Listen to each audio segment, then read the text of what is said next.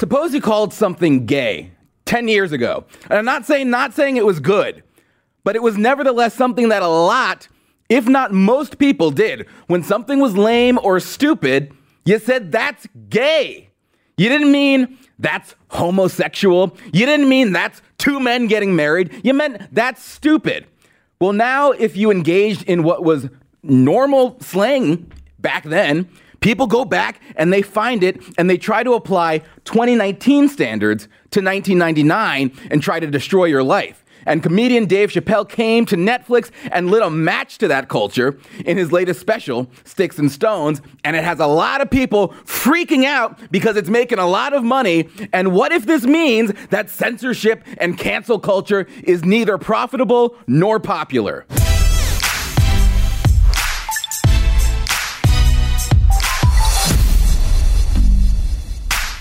This idea that a person can be born in the wrong body, but they have to admit that's a hilarious predicament. It's really funny. If it happened to me, you'd laugh, wouldn't you? That wouldn't be funny if it happened to me? I think it would be. What if it did? What if I was Chinese, but born in this body? That's not funny. And for the rest of my life, I had to go around making that face. Hey, everybody, I'm Chinese! And everyone get mad. Stop making that face. That's offensive. What?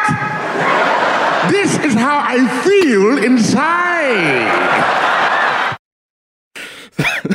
So this is the special that has a lot of people talking because he said a lot of things you're not supposed to say in 2019. He made fun of the LGBTQ people. The alphabet people, he called them, specifically the T's. He made fun of Chinese people. He went after Me Too. He went after Jussie. He said he owns guns. He says he doesn't like abortion. He said, I still like Michael Jackson's music. All of that is stuff you cannot say in 2019. And yet Dave Chappelle is making $60 million for delivering 3 comedy specials like this on Netflix. Netflix is a company that makes almost $1 billion a month because Netflix cares about making money. And they don't care if it's from the Obamas, which we've talked about and criticized. They don't care if it's from Dave Chappelle. But there's something to be said about the fact that they are willing to run a Dave Chappelle special, which so many people find to be contrary to the politically correct rules, contrary to what we're told we have to abide by in today's cultural landscape. And people, particularly the political, mind-controlling, censoring left, aren't really fond of that. They aren't really fond when he comes out in these specials, and so they say, quote, Dave Chappelle's new stand-up is offensive in all the wrong ways. Oh, shut up, BuzzFeed. They're saying Dave Chappelle's new special is unnecessarily offensive. And they continue to write, in his occasionally funny new Netflix special, Chappelle continues to make anti-trans and victim-blaming jokes. Why can't he strive to be more thoughtful?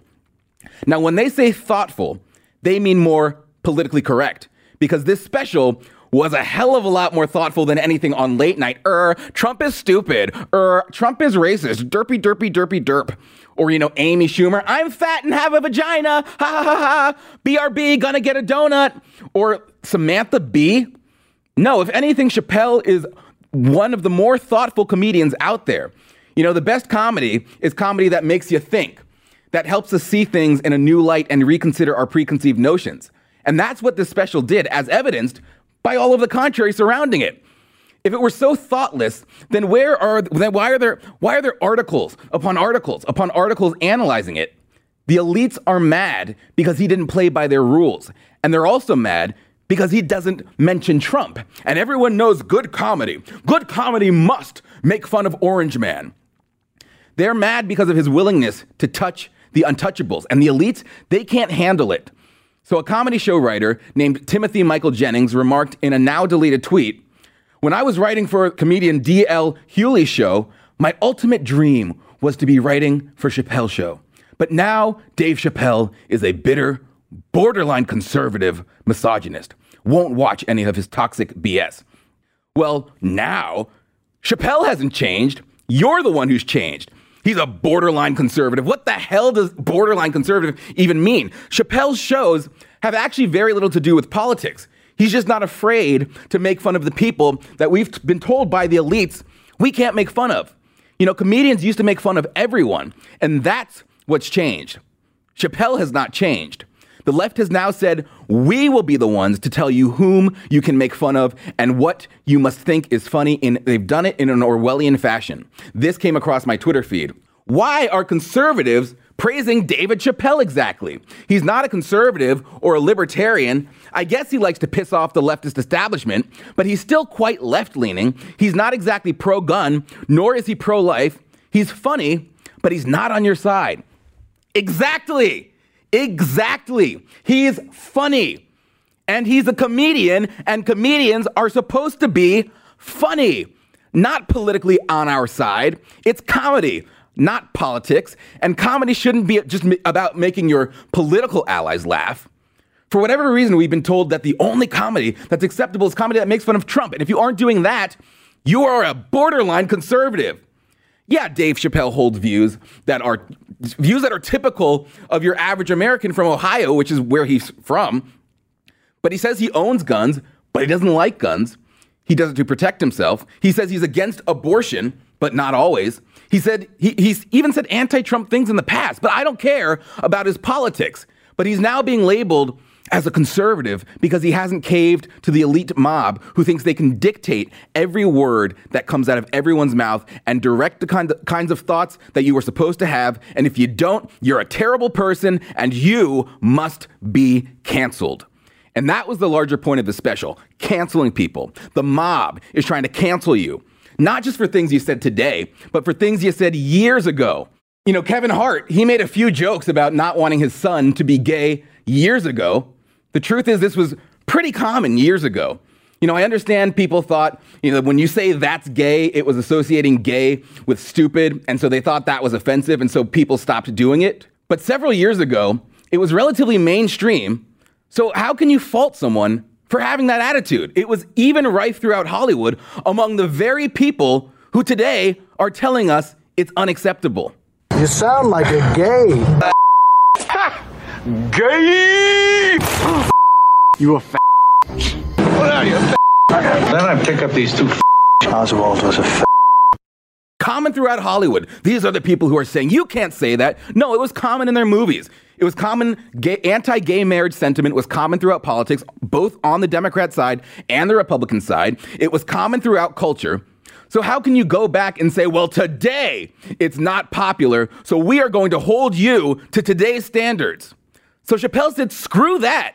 And he chastised his audience for being a mob that goes and finds people's tweets and says, look what you said 12 years ago. You weren't woke enough back then, and we're going to ruin your life because you thought like everyone else thought back then. And guess what? Chappelle did what he did, and everyone loved it. Netflix says Dave Chappelle specials are its most watched ever. So the numbers speak for themselves. The numbers speak for themselves, which indicates perhaps the American people aren't feeling this whole woke Hollywood business. Perhaps the American people aren't feeling this idea that only certain ideas are tolerable, that only certain pre-approved thoughts can be expressed. Perhaps the American people don't like reality control. Perhaps the American people don't like being restrained by big tech. Perhaps the American people like free speech. And Netflix seems to have realized that by allowing these specials to air. Now, would Netflix allow someone like me to host a special? Absolutely not. But maybe they're waking up. There are signs, small signs, but signs that YouTube is starting to notice. They still can't get over their fascist urges, though. YouTube, though, briefly allowed InfoWars War Room with Owen Schroyer back onto the platform, before yanking it off again, of course. So there's still woke nitwits who want to censor voices, but they're starting to see, oh wait, the liberal mob who type shouts at people on Twitter when they say things that aren't woke enough aren't actually representative of most Americans. Most Americans actually enjoy edgy, funny content. Most Americans aren't thin-skinned wusses who can't handle someone being made fun of. Oh, well then maybe we'll rethink that whole acceptable, responsible speech BS we've been doing. Perhaps they are still banning accounts. They're still doing that. They're doing that left and right. I'm not saying it's good out there. I'm not saying they get it yet. But perhaps they're realizing that censorship is not popular among people who revere a constitution that says the right to free speech shall not be infringed. People want to hear what Americans have to say and decide for themselves what they think about it. I mean, do we really think that headlines like Dave Chappelle's new stand-up is offensive in all the wrong ways are going to stop audiences from watching? Do you really think people are going to see everything wrong with Dave Chappelle's new special in a headline and say, well, I'm simply not interested? Wrong.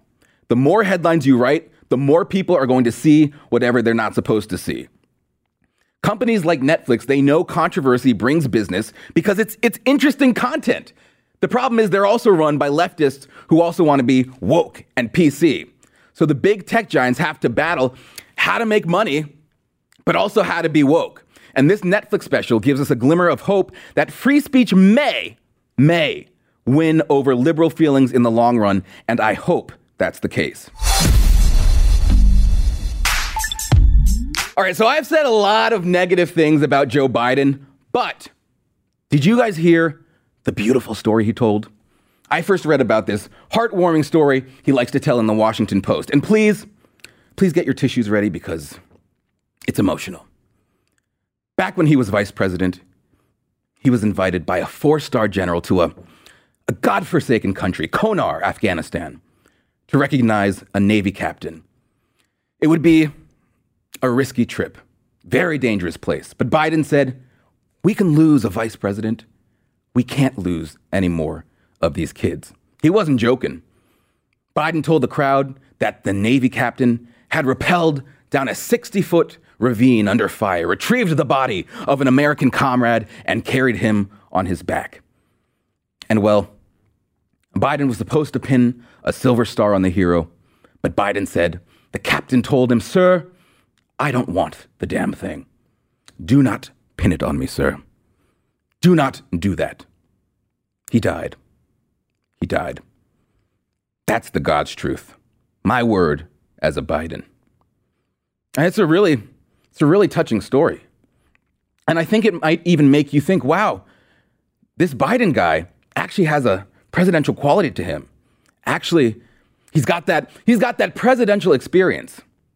But according to the Washington Post, almost every detail in the story appears to be incorrect, based on interviews with more than a dozen U.S. troops, their commanders, and Biden campaign officials.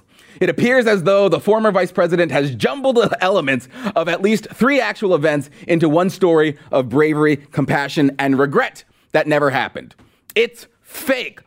Joe Biden and his scrambled eggs for brains thinks he's going to be president, but can't even keep his own story straight. And I want to give some props to the Washington Post here for calling him out on it and doing the research to correct the record. But I take issue with the way they've presented the story because this is the headline. As he campaigns for president, Joe Biden tells a moving but false war story. Do you think for a second if this were Donald Trump or any other Republican that would be moving but false? No, if this were Donald Trump, it would be our sociopath in chief lied to exploit our military for his political gain. You'll be hearing about it. If this were Trump, you'd be hearing about it around the clock for days. It would be a major story about how this should disqualify him from office and how it probably also means he's a white supremacist or white nationalist or something. But Joe Biden gets treated with kid gloves. The Washington Post says, in the space of 3 minutes, Biden got the time period, the location, the heroic act, the type of medal, the military branch, and the rank of the recipient wrong, as well as his own role in the ceremony. I mean, this guy is blunder after blunder after blunder. And we've gone over many of his very recent blunder. And I mean, they're not blunders. It's his brain. It's his mind. But the crazy things he says aren't a secret. So how is this guy the front runner? I think it's perfectly fine to question the mental capacity of someone who wants to be in charge of the free world.